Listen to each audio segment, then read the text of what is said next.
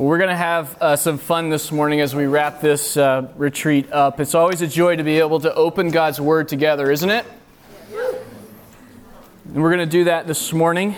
And I have the privilege of wrapping up the retreat with this last session. And we've been emphasizing this whole weekend the need for us to listen to God through His Word. So in session 1, we listened to the whole story of the Bible, and Pastor Cody did it in like 35 minutes. That's a pretty big feat. Then we, Saturday morning, we spent some time looking at what it means to listen to God supernaturally and the interconnectedness between God's Word and prayer. And then last night we looked at the natural act of listening to God speak in His Word. We rolled up our sleeves and we tackled a text and we dug into it. We sunk our spiritual teeth into it by annotating our way through it and looking at what God has to say and listening intently. But listening is only half the battle, and it is a battle, as we're going to see here in our text this morning. See, God wants pure devotion from us. He wants every fiber of our being. He doesn't want some fibers. He wants every fiber of our being. And listening is a part of that, but it's not the only thing. It's not the only thing. You might want to write this down. Pure devotion before the Lord is revealed by how we listen to His Word and obey it. I'll say it again. Pure devotion before the Lord is revealed by how we listen to His Word and obey it. So we're going to explore these two truths of listening and obeying a bit more this morning. So if you have your copy of God's Word, go ahead and turn to James chapter 1. James chapter 1. We're going to be looking at verses 19 through 27, so 19 through the end of the chapter. And we're going to be looking at listening and obeying and what God has to say in regards to both of those this morning. So let's begin in verse 19 if you're there. Let's just dive right in. Verse 19, it says, "Know this, my beloved brothers and sisters, let every person be quick to hear, slow to speak, slow to anger." So this text starts out with know this. It means to listen up, pay attention. You must grasp what I'm about to say. What I'm going to say next is important, so lean forward. I know this is the last day of this retreat. Everybody's a little tired. We've worn you out. This is not a call at this point to check out and nod off, as some of you will later. This is a call to lean forward, lean into the Lord, press into the Lord. So know this, know this. And look what James says next. He says, let every person be quick to hear, slow to speak, slow to anger. This phrase, let everyone, it loses a little bit of the forcefulness of it when it's translated from the original language into English. This is not a, well, if you want to or if you feel like it kind of a phrase. This is actually a command. It's an imperative.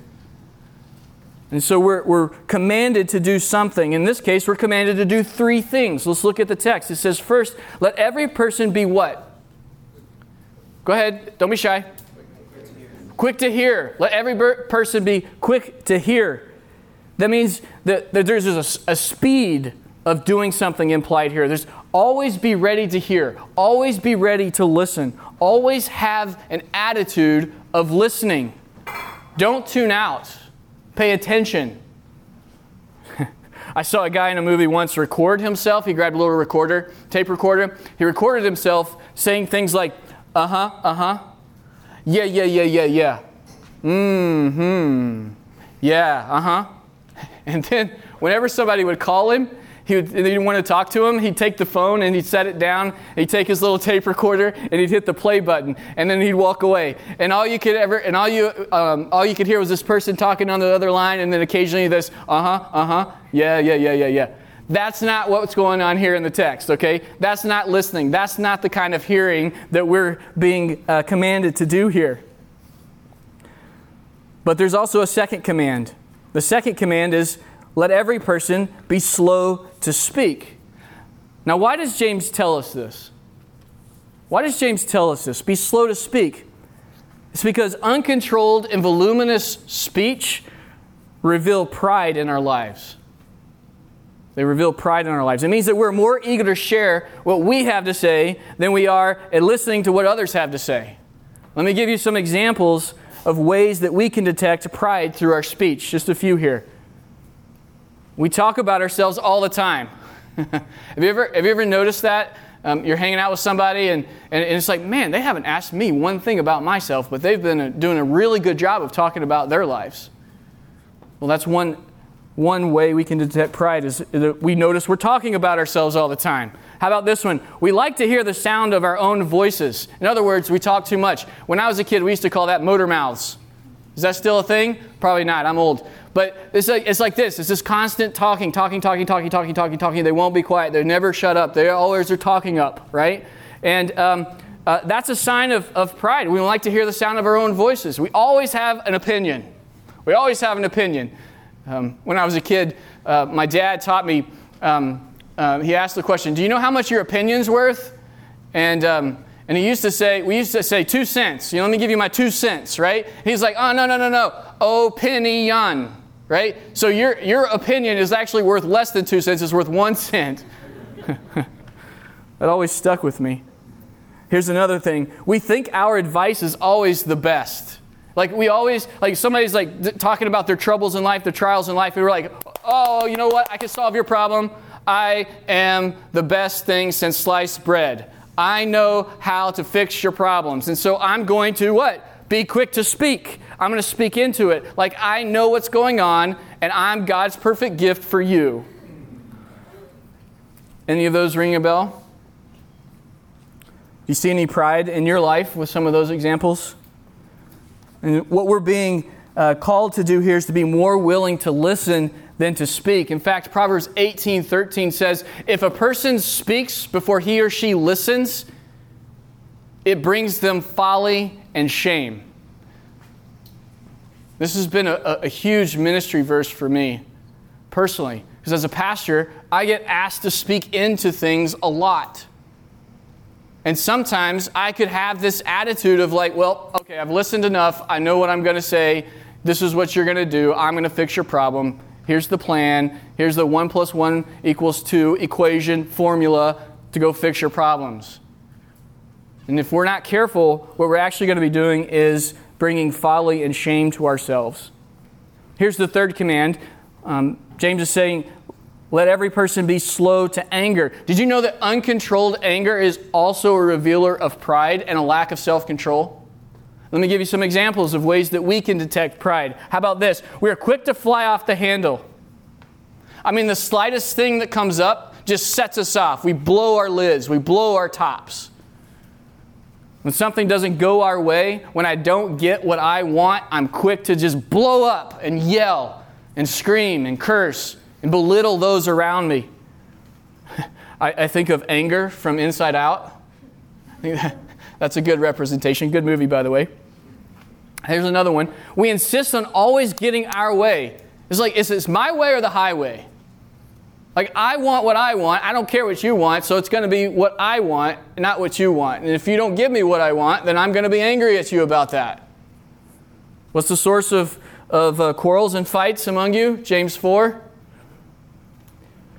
Here's another one. How about we try to control people and situations? That's a form of anger. When I try to control people and make them do what I want them to do, that is a form of anger that reveals pride in my life.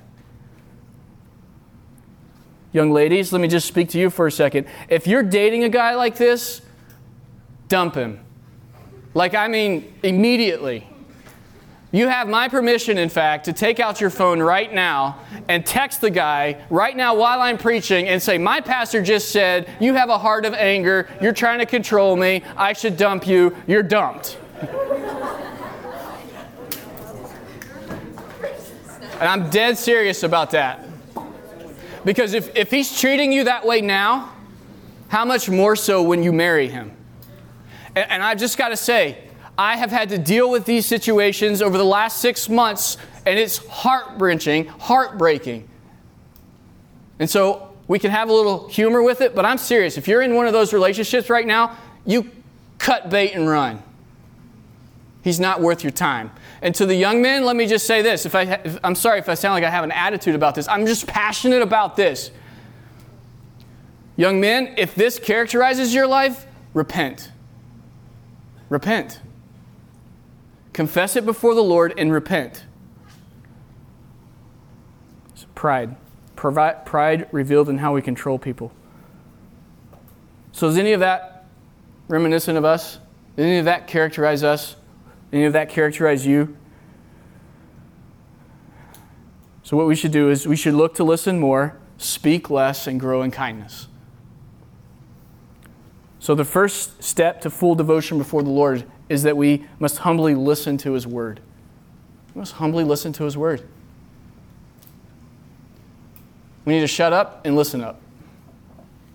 If I could say it like that. And yet our tendency is to listen less to God, speak more to Him, demand more from Him, and then get angry with Him when He doesn't do what we want Him to do. Well, let's keep reading and see what God has to say about that. Verse 20, for the anger of man does not produce the righteousness of God. So now he's explaining why these commands.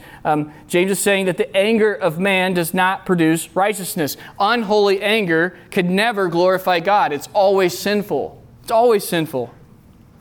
But look at verse 21. Therefore put away all filthiness and rampant wickedness and receive with meekness the implanted word which is able to save your souls. So the first half of 21, James is now saying, okay, be slow to speak, slow to anger. Now I'm going to step out and I'm going to cover everything else. He says, put away all sinfulness, all filth and wickedness. Filth is this idea of moral defilement or corruption. It's vulgarity. Have you ever noticed how vulgar we are in what we do and say? At least from a cultural perspective. This rampant wickedness has this idea of wholesale, unchecked depravity. And James is saying here, put it all away.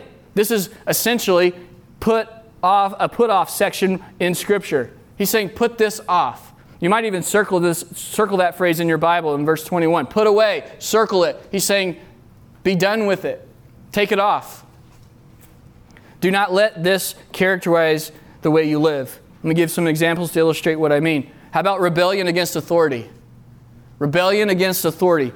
Rebellion against parents, rebellion against teachers, rebellion against student leaders, or rebellion against those in authority over you. You know what that really reveals? That's really rebellion against God.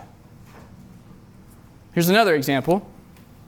Sexual immorality. How about instead of asking the question of how far is too far, like is first base, second base, third base too far? How about we ask this question instead? Will God be pleased by what we're doing?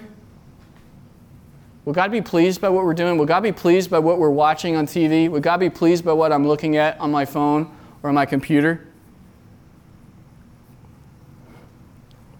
Here's a cultural buzzword. Bullying. Bullying. Let me give you a biblical definition of that. Anytime you are unkind to another person, that's bullying. That's a biblical definition. And what we really are telling people when we're unkind to them, we're really telling them God made a mistake in making them. That's what we're really saying. So those are some examples of sinfulness that James is calling us to put away. He's saying, take those off. Don't let those characterize your life.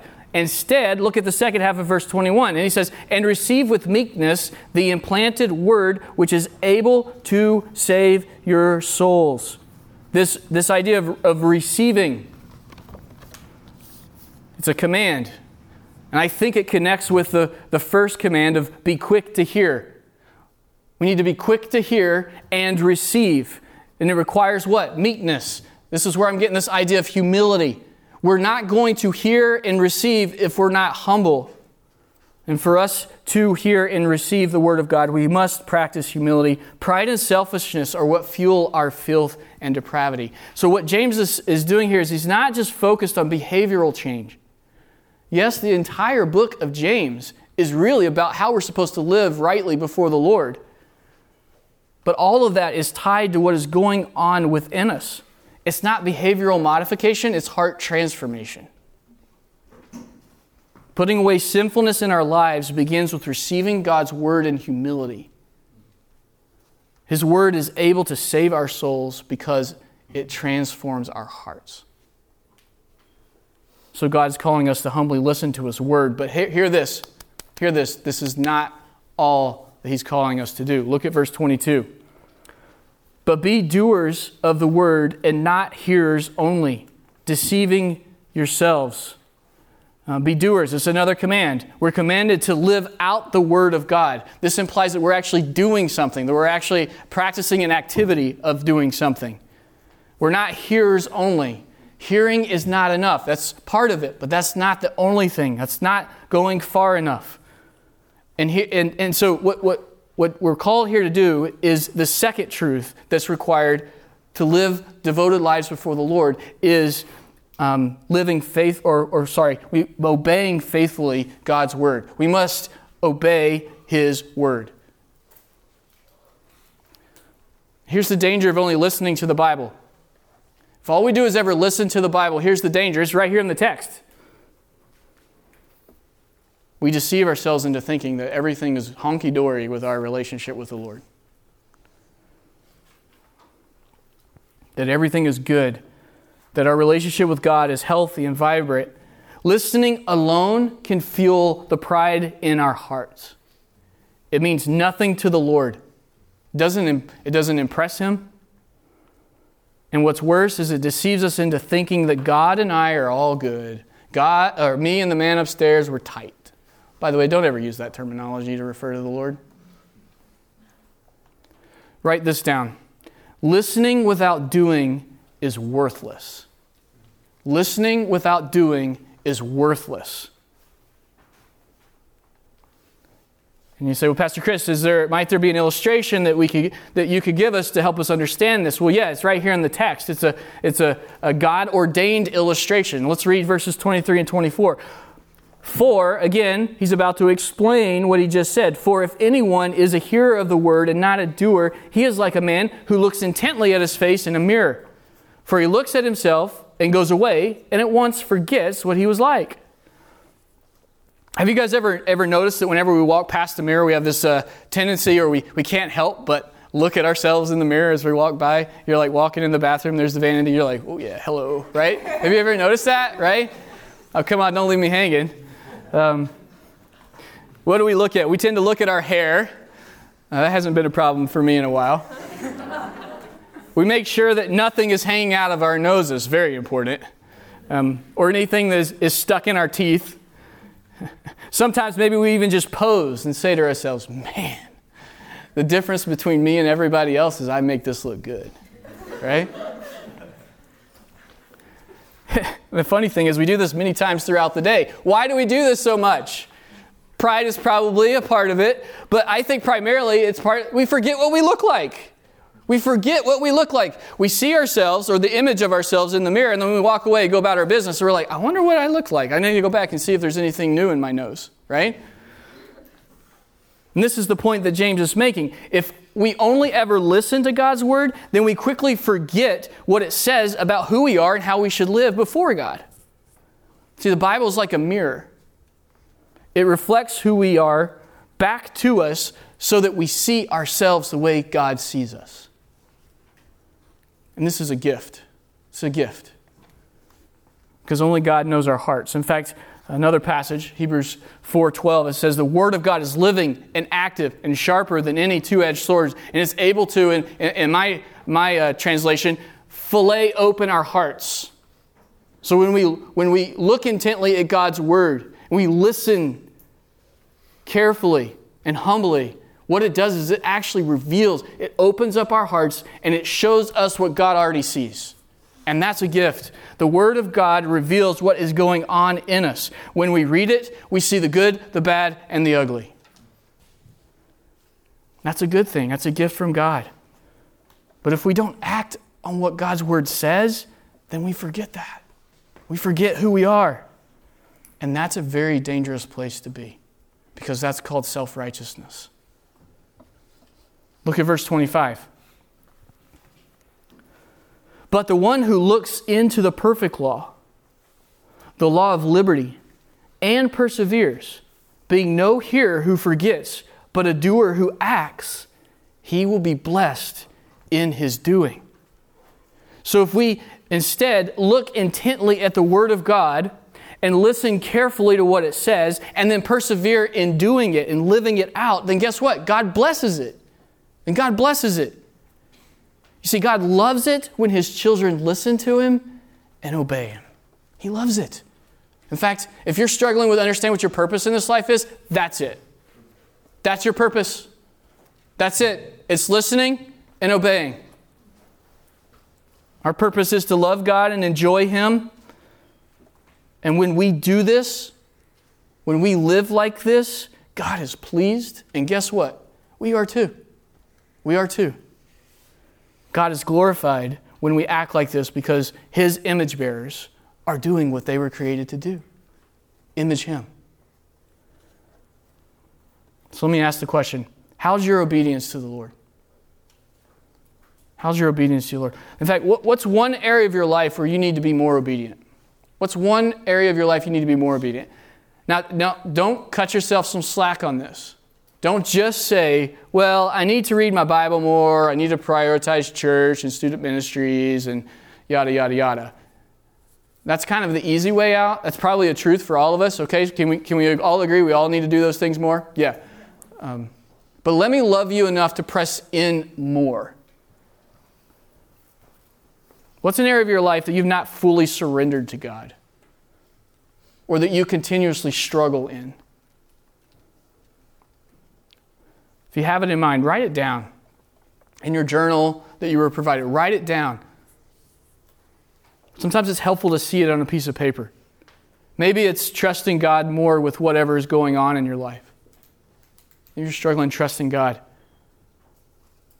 Walk through your trial rather than run from it or avoid it. Maybe you're running from or avoiding your trials, the struggles that you have. Or maybe it's relinquishing control and recognizing that God is the only one who is actually in control. Did you know that human control is a mirage?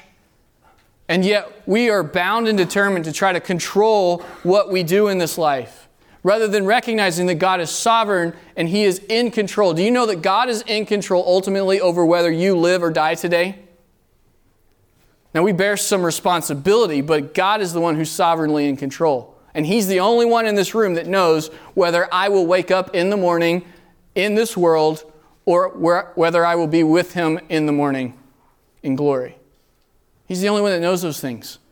So maybe your struggle is just you need to give God, recognize that God is already in control. We don't give God anything other than our devotion. He's in control. And maybe we need to work on letting go of some things in our lives that we're trying to control. Maybe you're gripped by fear of life. Maybe you're gripped by the fear of life, and you need to be gripped by the fear of God. Perhaps it's body image issues. This is not just a female thing, it's also a male struggle. You need to know, you need to be reminded that because of your union with Christ, the beauty of Christ, the infinite, matchless, perfect beauty of Christ is now also our beauty.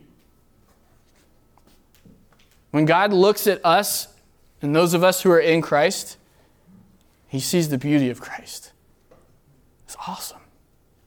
It's awesome. So God calls us to humbly listen to His Word. He calls us to faithfully obey His Word.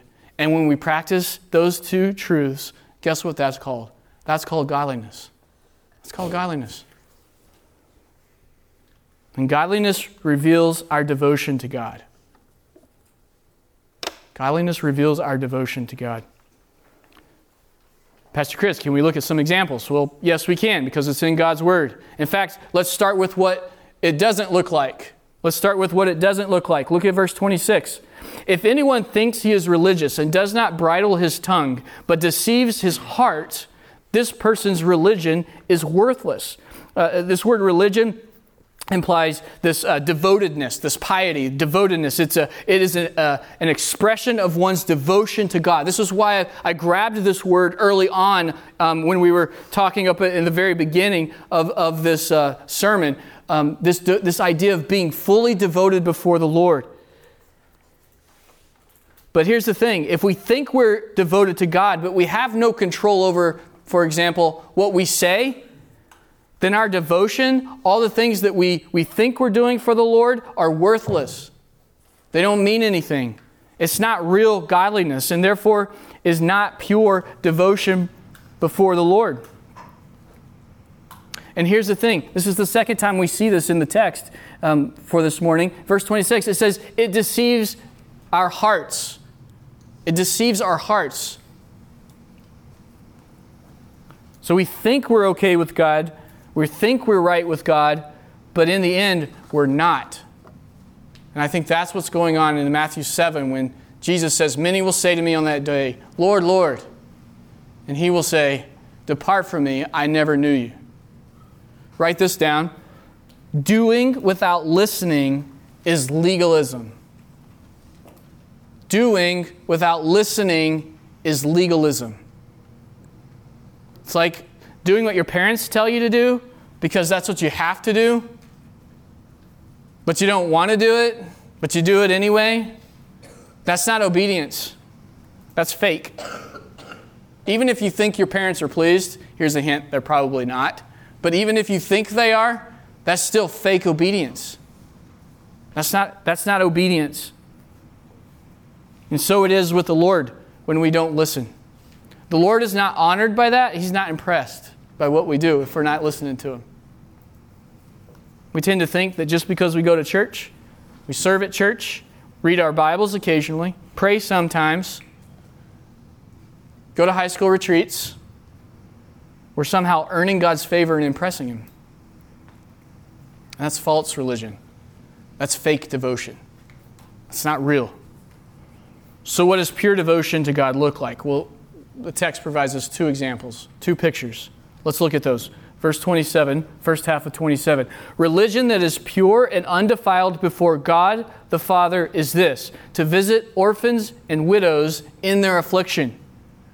So the first picture of true devotion before the Lord is visiting orphans and widows in their distress. You see, orphans and widows, especially in the time that James was writing this, were oftentimes alienated. If a woman's husband died, it usually meant that her livelihood died as well.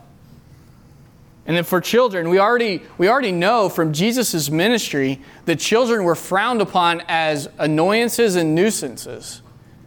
As we see how Jesus treated children in stark contrast to how the culture of that day and age really viewed them. And so think of how much worse it would be for a child who lost their parents. They were isolated. They were considered worthless. Now here in the western part of the world, the views on widows and orphans are a bit different than they were back in the time of this writing. But the care needs have not changed. The care needs are the same. So here's the principle. A person who's truly devoted to God will visit with and care for the needy, the isolated, and the cut off. And I just got to say, I'm very thankful we have small groups and other ministries available to help care for the widows in our church. I really am. It's sinful not to, actually.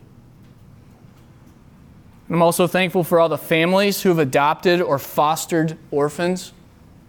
And some of you in this room have even been orphans as well. See, when we care for these kinds of people in these situations of life, we're really showing the world the love of Christ. He hasn't left us as widows and orphans. He hasn't abandoned us. In Christ, we are married to Him because of our union with Him. The church is the bride of Christ. So congratulations, if you're in Christ, you're married already. And Jesus rose from the dead, claimed us as His own, defeated death, so we're not left as spiritual widows. And God is our Heavenly Father, someone that we can cry out to, Abba, I need you, Father. Help me, Father. And God has not abandoned us as orphans. So when we care for actual widows and orphans, it shows the world how God cares for us through the relationship we have with Jesus Christ. That's the gospel. It's a beautiful picture. Might I just stop here and for a second just challenge us on this? Are you involved in caring for the needy, the isolated, and the cut off at Harvest? Are you involved in that? That's not an accusation. That's a question.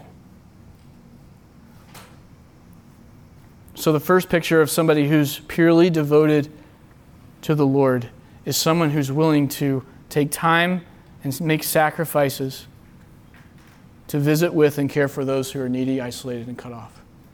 And I think we can all work a little bit harder on this. Here's the second picture.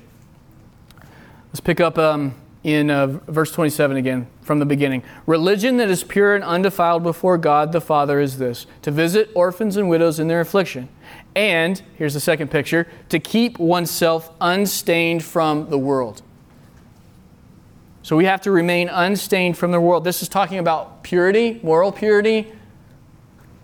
We're supposed to listen and obey so that the godliness that is displayed shows the world how devoted we are to the Lord.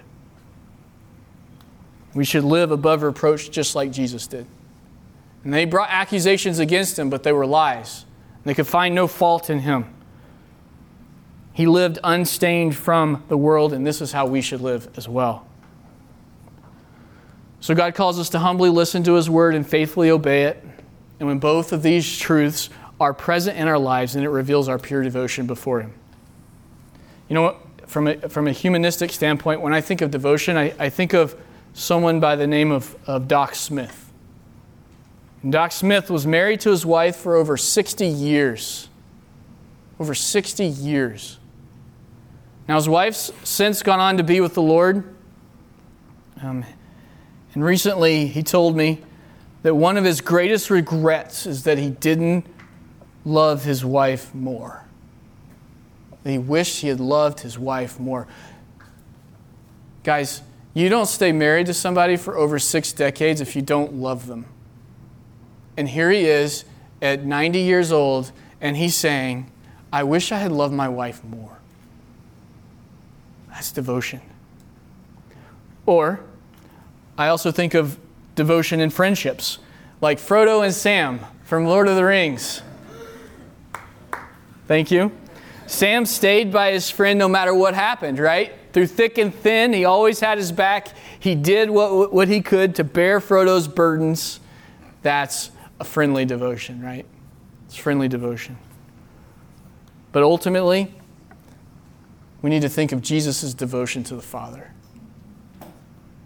He said that the Father was with him because he always did the things that were pleasing to the Father.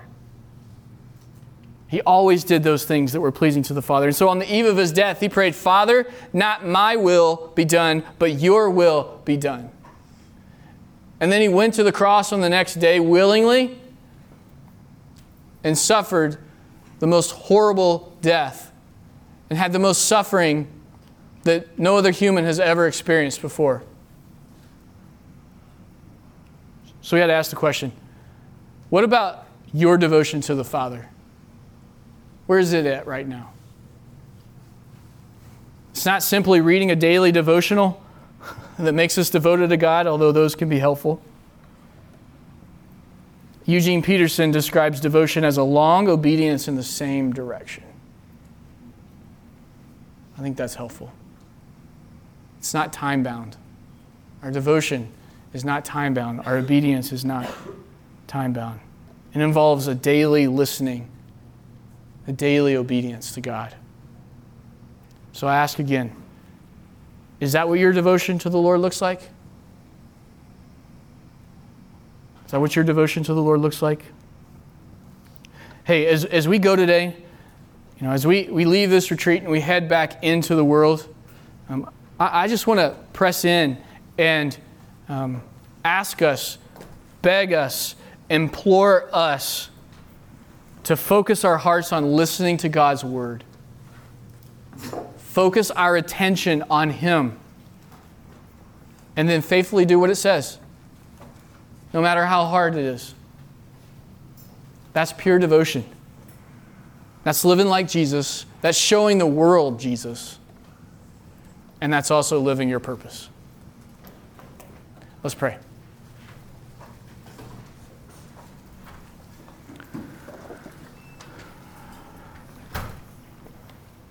Oh God, when we come to passages of Scripture like this, sometimes our temptation is to think that we can do this on our own. Sometimes our temptation is to think that we just need to be better at listening and obeying, and we try to do it and muster our own strength and do it in our own strength and our own understanding. And Lord, that would be a wrong takeaway for today. That would not be pure devotion before you. And so, God, I would ask that as we leave this retreat, that you would superintend your strength and power on us through the Holy Spirit that resides in us, or at least for those who are in Christ, such that you can enable us and give us the desire to listen humbly and faithfully obey. And I pray this now and forevermore. Lord, find us faithful. And Lord, help us. Grow our devotion to you, Lord.